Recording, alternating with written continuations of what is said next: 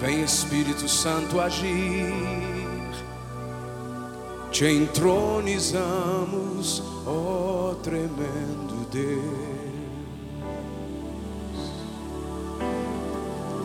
Nos rendemos em louvor, a Ti a glória, a Ti a honra, domínio e poder. Diga para Ele novamente: vem, Senhor.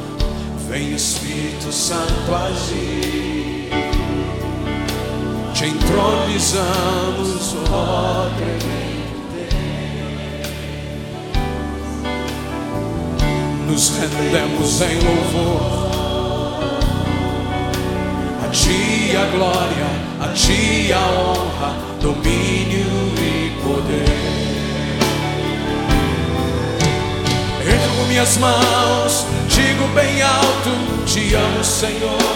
Me curvo, meu Rei, diante da Tua glória e Teu poder.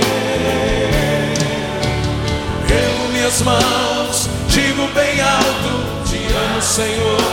Me curvo, meu Rei, diante da Tua glória e Teu poder.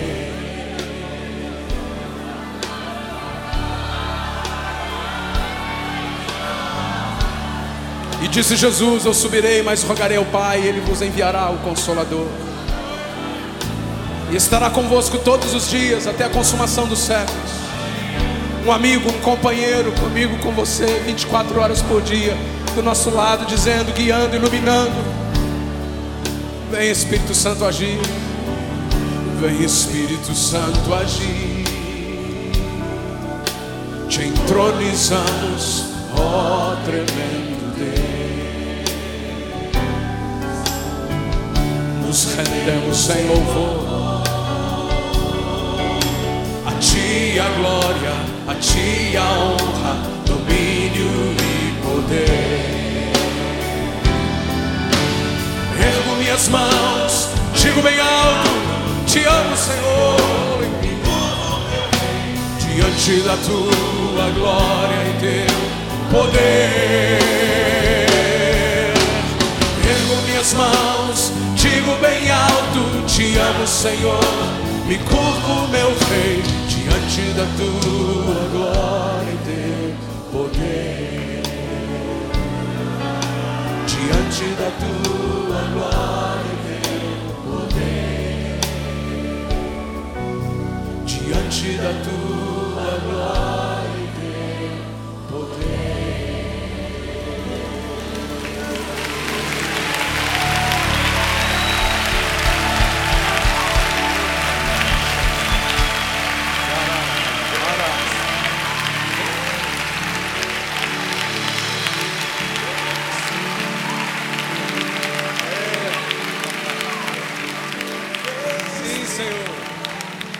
Vem agir na nossa vida, na nossa família, nesta terra.